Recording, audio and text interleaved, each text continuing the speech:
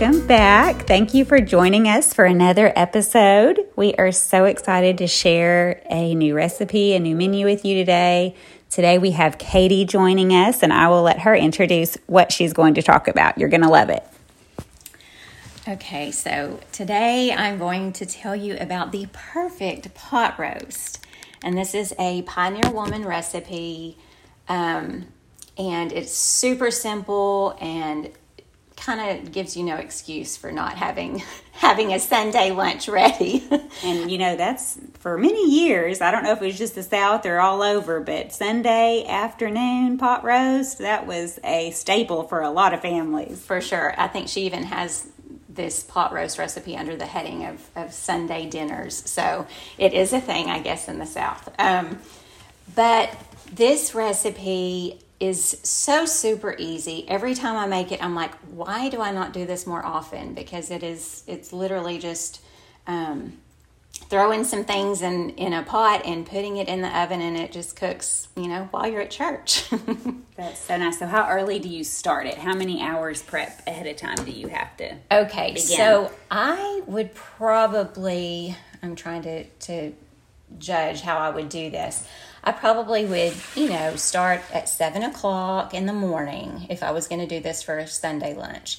I would chop it's chopping some onions, carrots, and then one of the secrets about the meat, well, first off, chuck roast is the way to go. I know there's rump roast, and I have had rump roast before, but it's not nearly as flavorful and tender as chuck roast. And so, with your chuck roast, you put salt and pepper on the meat and then sear it in a hot skillet and on both sides. And I think that's just, that locks in the flavor and the moisture and everything. So that's how you get it started. And then in that same pot, you saute your vegetables, your onions and carrots. You don't even have to chop your onions up very small. It's just literally cut them in half.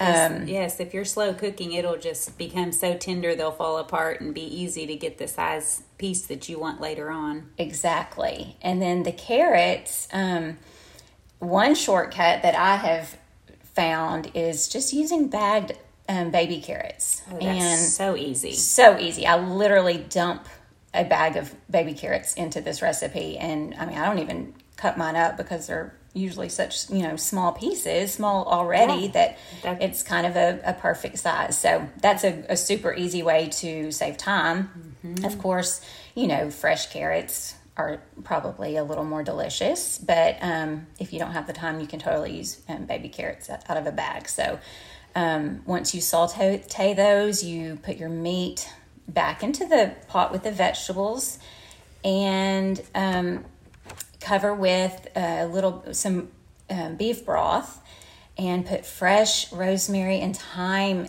on the top. And that is the secret to this recipe. It makes it so delicious and flavorful.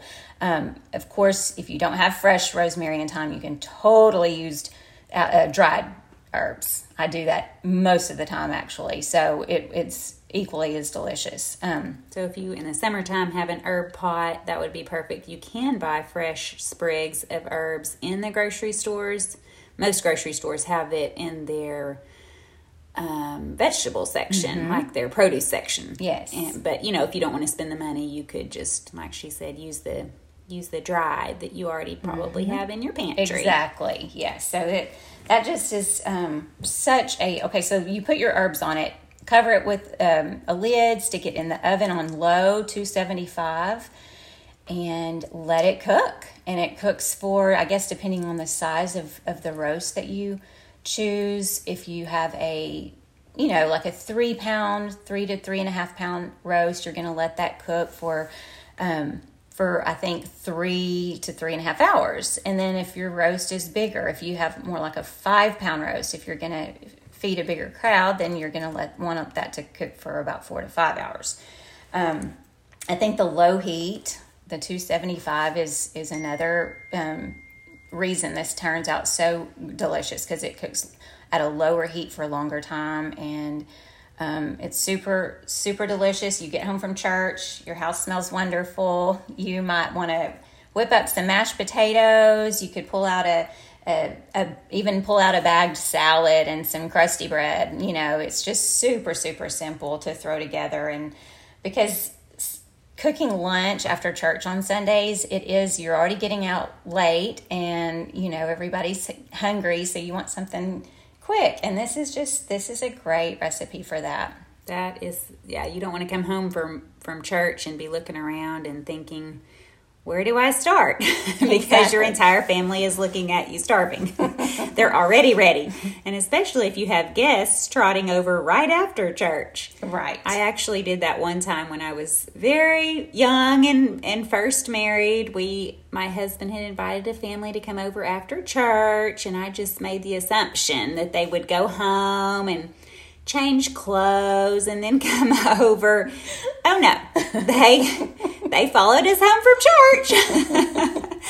And there I was with the baby and wanting to change clothes, and lunch wasn't heated up. It wasn't sitting in the oven, and that was a learning experience for me. No, don't assume anything. If you have people coming over, you better make sure you know what time they're coming and have a plan in place to be prepared for when they walk in the door. Have something in a crock pot or in the oven, and not have too much prep time once they're there. So true. And speaking of crock pot, you can make this recipe in the crock pot as well. You still go through the beginning steps on the stove. You want to sear your meat and season and, you know, do your vegetables and everything.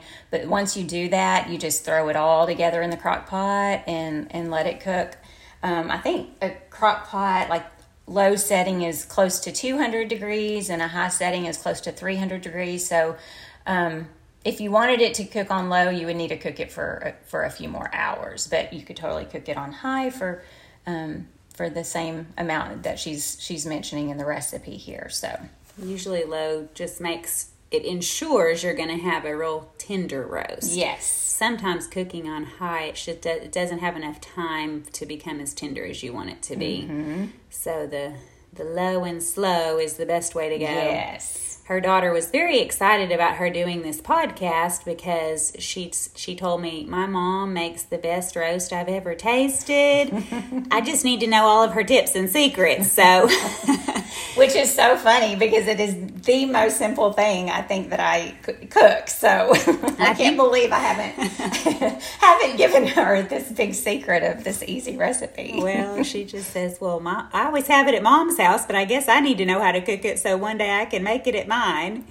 But with roast, people either love roast or hate roast. And I think it's because it all depends on whether they've had one that's tender, fall apart, melt in your mouth, or chewy and tough.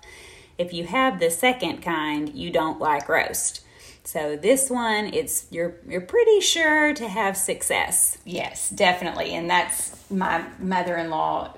She is a wonderful example of a woman who is hospitable and welcomes people into her home and would have people over, you know, every week. If there was a new family visiting, she would invite them over for lunch. She would have my family over and all of our kids, but she, every time she made a roast, it was almost like she was apologizing because she did not like roast, and I think you're right. I think maybe she didn't know how to cook it. She needs this podcast. That's Some right. of the tips, the secret tips. Okay, have we covered all of your tips for this recipe? I think so. I'm serious. It's so super easy, and every time I make it, I'm just like, okay, this is a great recipe for having a crowd. I will say, I have even bought,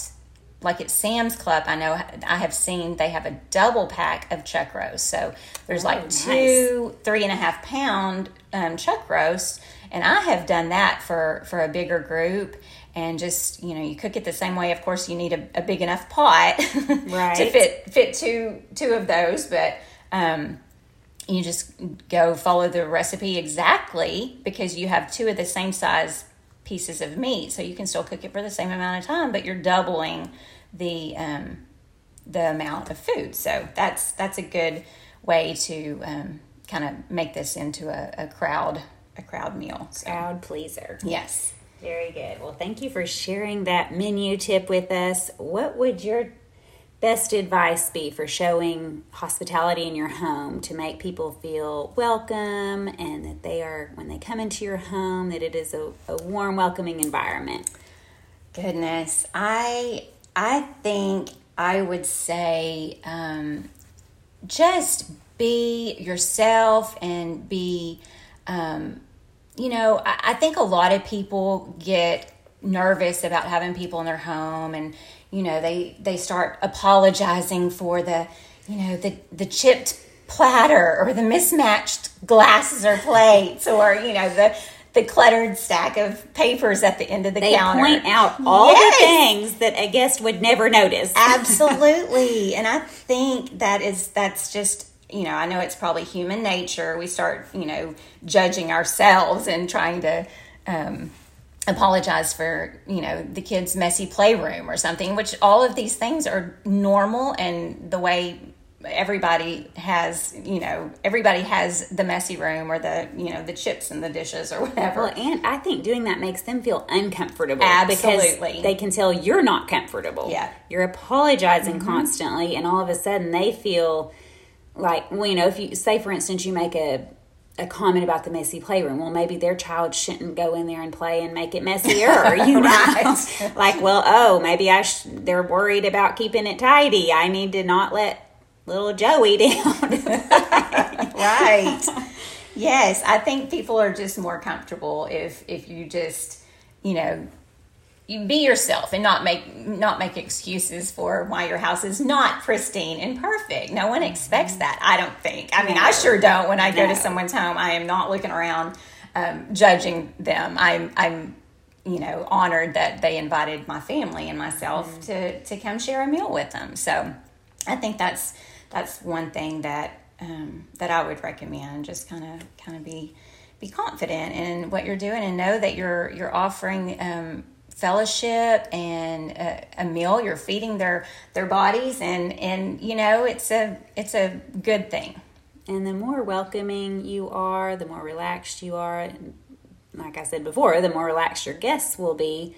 You're going to have a much happier time. They'll be able to laugh and share stories and feel like they're not on pins and needles. Right. And you'll just enjoy your fellowship so much more. Yeah, they'll feel at home for sure. Yes, they will feel at home.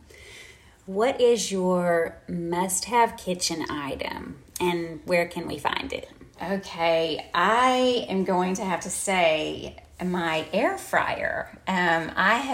I got this for my birthday about 4 months ago, so I haven't had it very long, but I love it. And I have already convinced my mother and my sister to get one, and they did immediately after I told them how wonderful it is. An air fryer is just kind of like a little convection oven, and it just circulates heat around, whatever it is you're putting in there, and you can cook things so much faster. You're not having to turn on your oven to heat up your house, and I don't know. It's been so versatile for us. We have cooked so many different things in it. And for one, my son, who's 12, loves to be able to just go get something out of the freezer, some chicken strips or a corn dog, or any of those unhealthy things that you keep in your freezer, and he pops them in and can easily warm them up, and they're so much more tasty than sticking them in the microwave. So it crisps it up versus a microwave would make it soggy. Yes, exactly. Yeah, so it just tastes fresh out of the oven. I have made we have made a whole meal in our air fryer. My husband, who loves to cook, one night we had some steaks out, and he said, I'm going to try to cook these in the air fryer. And so we had already stuck some potatoes in there, some whole potatoes, that makes wonderful baked potatoes in way less time. And you don't have to heat up your whole oven and whole house if it's hot summertime. You just have the unless you have a large family. If you're cooking 10, then you would need to Sure. heat up your oven. But cooking maybe 3 or 4. Yes, we cooked 3 large potatoes in there, and they just turned out so delicious.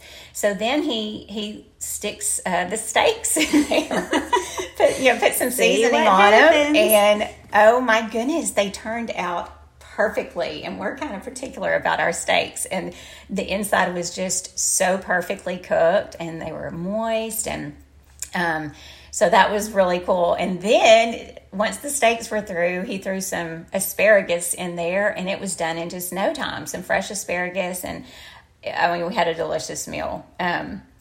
So that was fun.